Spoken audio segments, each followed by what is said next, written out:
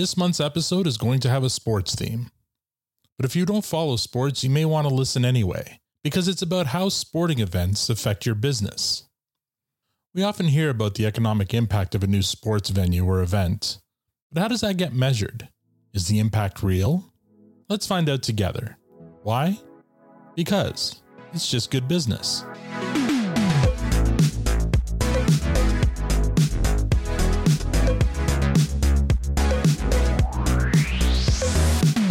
I'd like to welcome my co-host for this month, Sean McCormick. Sean, thank you for pulling double duty this month. Always my pleasure, brother. I'm happy to be on the podcast. Take a guess as to why that might be. Why is that? Because it's just good business. Hey, that's my line. If you say so, my friend.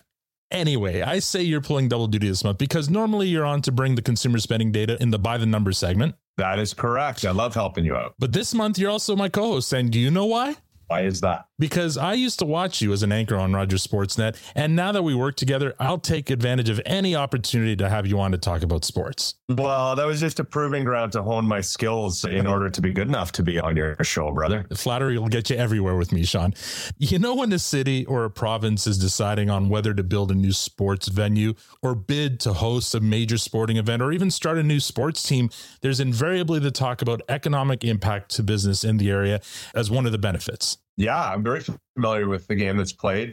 Covered the 2010 Olympics. That was probably my favorite assignment in my previous career. Here for the construction of BMO Field in Toronto and a lot of other sporting ventures. Now, you covered those as a sports anchor, but now you're on the other side of that coin as part of Moneris' data services team. Yeah, for sure. We're depended on to provide data and insights that help decision makers make these important and expensive decisions. But we don't just do that for large international events. That's great when we do. Consumer spending data benefits organizations of all shapes and sizes. In what way? Well, as you know, I recently hosted a webinar where we talked about inflation-adjusted volume growth in different sectors across Canada and how it is affecting different sectors like restaurants, groceries, travel. This is the kind of data that is critical to making informed business decisions, regardless of the size of the business. Interesting. Well, getting back to sports, though, in February of last year, we talked about the impact of the World Cup, for example, and the NFL Championship on Canadian business. Yes, the NFL Championship, the big game, as it's become the world over due to trademarking restrictions. Those events are always busy times for businesses like cafes, restaurants, and bars, to name a few. It injects money into local economies, hard stop. Yeah, and both of those events happen outside of Canada, but still have pretty good impact to some Canadian businesses. Oh, for sure. Going back to the 2010 Olympics, that was on home soil. Tell you what, if Moneris Data Services was around back then, it would have been really cool to see the impact of that event on the city of Vancouver and even Canada as a whole. Right. Who wasn't jammed into a bar or restaurant cheering on Canada with a Canadian flag draped around their back at some point during that 2-week period? If we knew then what we know now about analyzing spending data, that would have been an amazing study on the economic impact of the Olympics, because the forecasts and the results back then, 14 years ago, our ability to quantify the impact, it was a crude exercise compared to the tools that we've got now. Having said that, not nearly as big as the Winter Olympics. In Toronto last month, we did host the NHL All-Star Weekend. Yeah, we did. We have some awesome data on that event as it relates to restaurants and hotels. A success, hands down. So we'll get to that a little later in this episode. But first, we're going to do a quick pivot from sports to bring you part 3 of our merchant journey story. In the business style, I think we call it a teaser. You like that, eh? And following the merchant journey, I'll chat with our friend RP Pleward from UEAT, who'll have some great restaurant data around this past month's NFL Championship, aka the big game. And speaking of the big game, last year, you correctly picked Kansas City over Philly. Did you have Kansas City again this year? I'd like to say I did. I changed my mind in the last half second. I was actually placing my wager, and I said to the gentleman at the Wicket when I was in Las Vegas, I said, I'll put X amount on the Chiefs. And I said, no, the Niners. Wow. And I've been regretting that decision ever since. Oh, that was a heartbreaker then. About Kansas City, are we witnessing another dynasty in the making here? Well, it's 3 titles in the last 5 years. Yeah. That's, team of the decade kind of stuff. I would say a dynasty is 4 titles in 5 years or 5 titles in 10. 3 titles in 5 is definitely impressive, and it's a feat, and not many teams do it. A dynasty, in my mind, is a term that should be reserved for a precious few teams, like the New England Patriots. Sure. That was a dynasty. Mm-hmm. I think that the correlations and the parallels that are being drawn between the Kansas City Chiefs and the New England Patriots and Patrick Mahomes and the GOAT Tom Brady, I think it's reasonable to try to draw those parallels. But Patrick Mahomes has 3 Super Bowls. Yep. That's awesome. Good for him. Not taking it away from him. Not only does he not have the 7 Super Bowls that Tom Brady has, he doesn't even have the 4 that Joe Montana does. So until he passes Joe Montana, then we can talk. I'm perfectly happy to have that conversation after he passes the next guy in line. And that's why I had you on to co-host this month. All right, let's get on with our episode and begin with part 3 of our merchant journey. Here we go.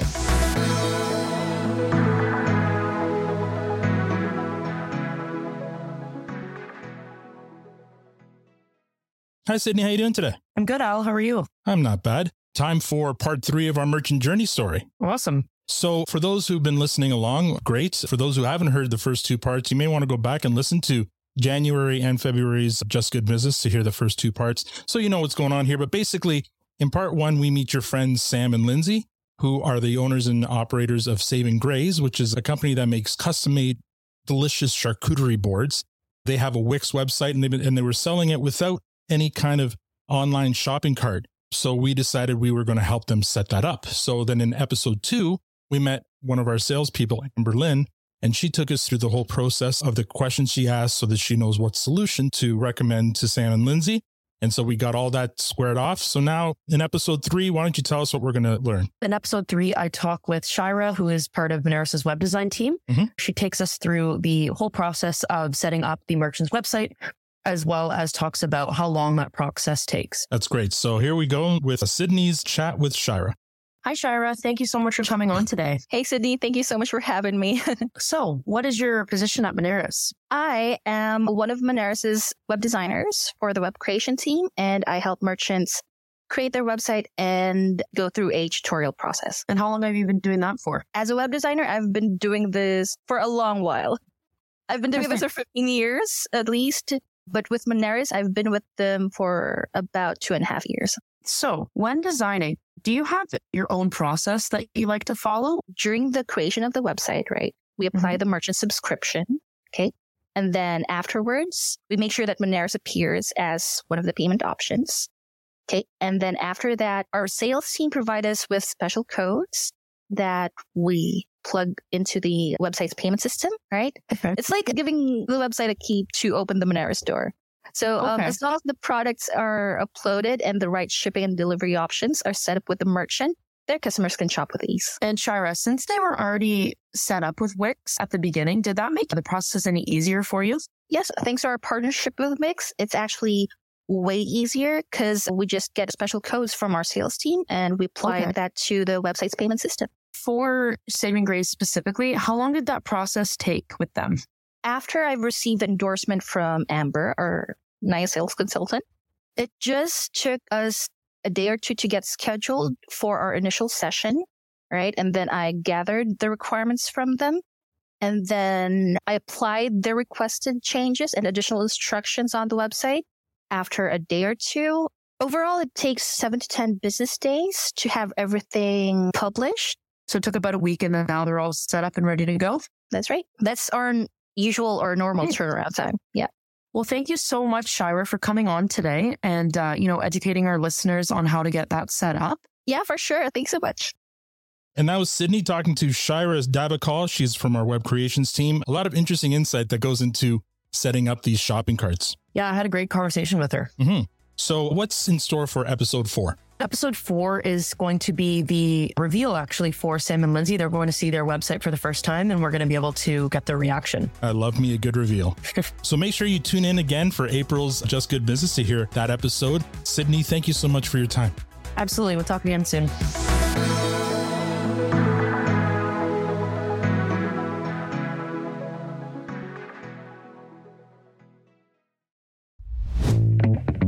Take your business into tomorrow today with Moneris Go, the payment terminal designed to help you thrive. Accept payments curbside, roadside, or even seaside? Let's go.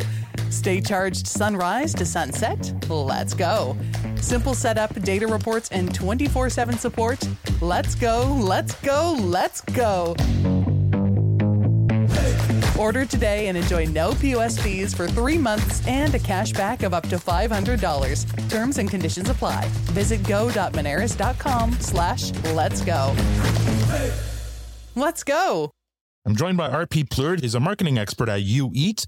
RP, thank you so much for joining me today. Al, it's great to be back. For those who aren't familiar about You Eat, what exactly does You Eat do?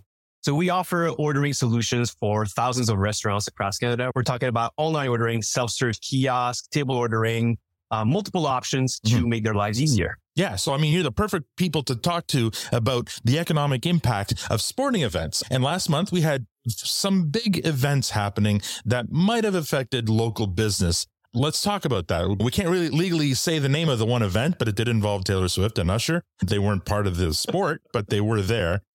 So let's talk about the impact of the football championship that we had back in February. The numbers are in.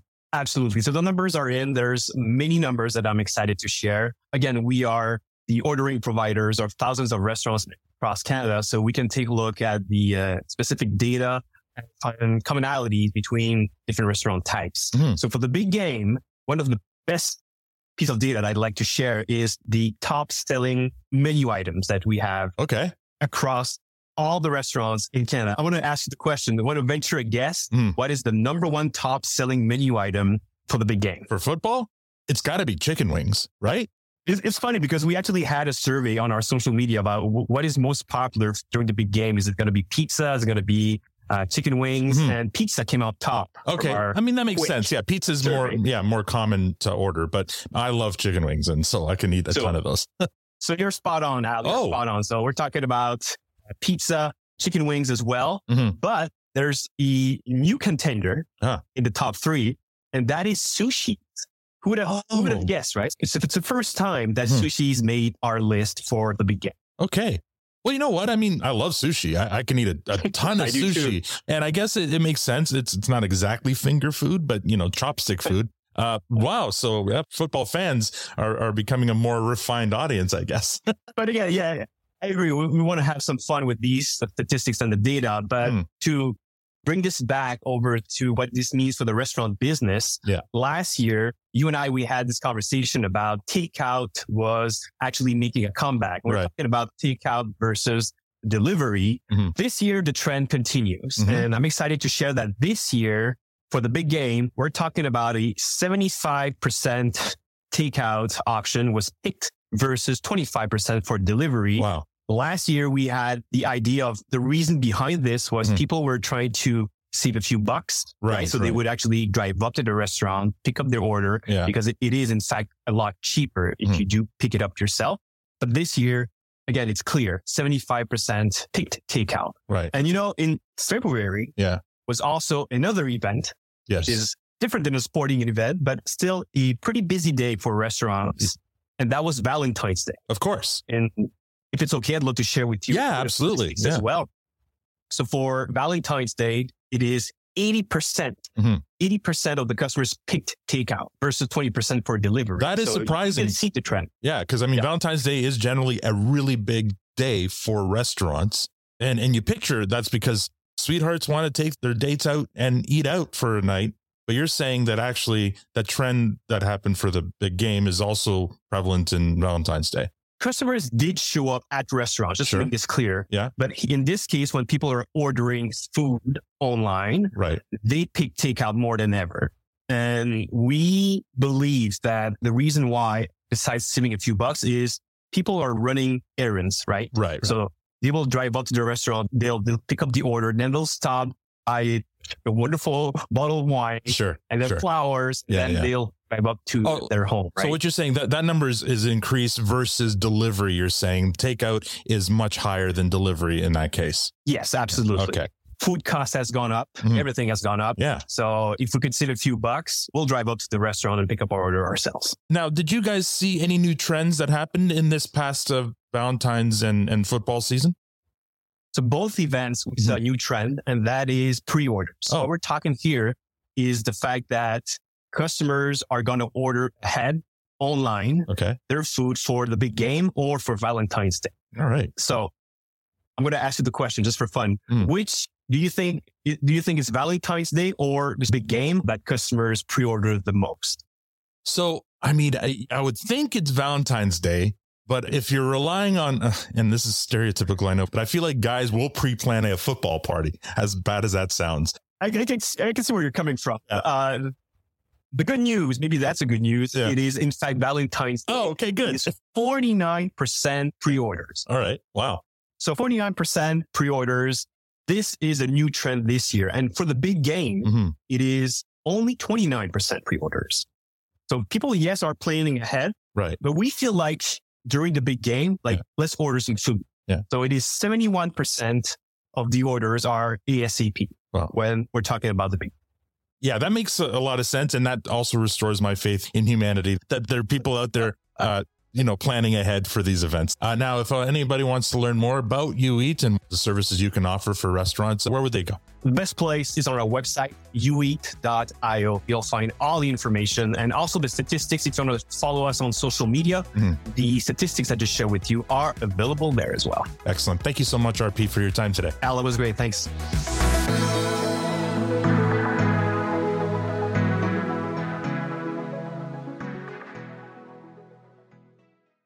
All right, Sean, we just heard from RP about the big game. Let's talk about the 2024 NHL All-Star Weekend that took place earlier in February. You have some numbers for us. I do, yeah. And it has nothing to do with the 3-on-3 format of the All-Star game, whether you like it or you don't like it. I can tell you that restaurants and hotels in downtown Toronto loved the All-Star game, regardless of the format. What we did is we looked at year-over-year results. So we looked at the same week that the All-Star game took place this year, and we compared it to the same week last year when, of course, there was no All-Star game. And then we're looking at the percent change in volume and transactions for that week. Hotels, we had a 16% increase in dollar volume year over year for hotels, and restaurants, not up quite as much as the hotels, but still up significantly.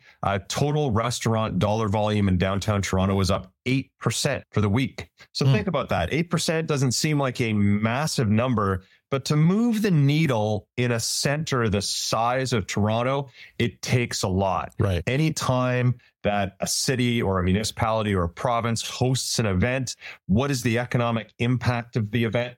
We can actually get a lot more scientific. Our data services team, we've got an incredible service that we can measure the lift and the impact over time. But as far as a top level number, an 8% increase in restaurant spend year over year for that week is significant. Now, we've heard increase in hotels and restaurants kind of makes sense. I mean, more people coming into the city, and then people make a night of it and go out and eat or go watch it at the bar. What were some of the other segments that saw increases that maybe we wouldn't think about? I would say that you'd want to focus on foreign spend. Okay. As Torontonians, we might come out and support the event, but something like an all-star game is going to attract a lot of Americans, and also perhaps some overseas visitors, families of the all-stars, et cetera, et cetera. But, typically we're thinking about, folks from the U.S., particularly the Northeast U.S., maybe making that short trip to Toronto for the game. And if we look strictly at foreign spend, the numbers are actually really significant. So hotel spend year over year, looking only at spend from foreign consumers, up 46% year over year for the week of the All-Star game. Restaurants as well. Total spend on restaurants in downtown Toronto coming from foreign cards, up 63% year over year. There's going to be a lot of measures and a lot of metrics that the NHL and the city will use to figure out if this is a successful event or not. But when you look at the high level numbers of consumer spend, I got to think these are positive results. So whenever they say, an event like this will bring this much into the local economy, I mean, those are some big numbers coming from outside Toronto. Definitely. We saw it last year with the F1 event in Montreal. Right. We see it every year with the F1 event in Montreal, but particularly last year because that was one of the first years that the event was wide open again. Post-pandemic, right? And we saw a lot of foreign spend, more foreign spend coming from overseas than we're seeing with the NHL All-Star Game. You know, that's just because of the nature of F1 fans. It's huge in Europe, obviously, but definitely an impact there. So overall, I mean, the bigger and the more international the event, the better for a local economy. Definitely, there is an impact. Great. Thank you so much, Sean. My pleasure.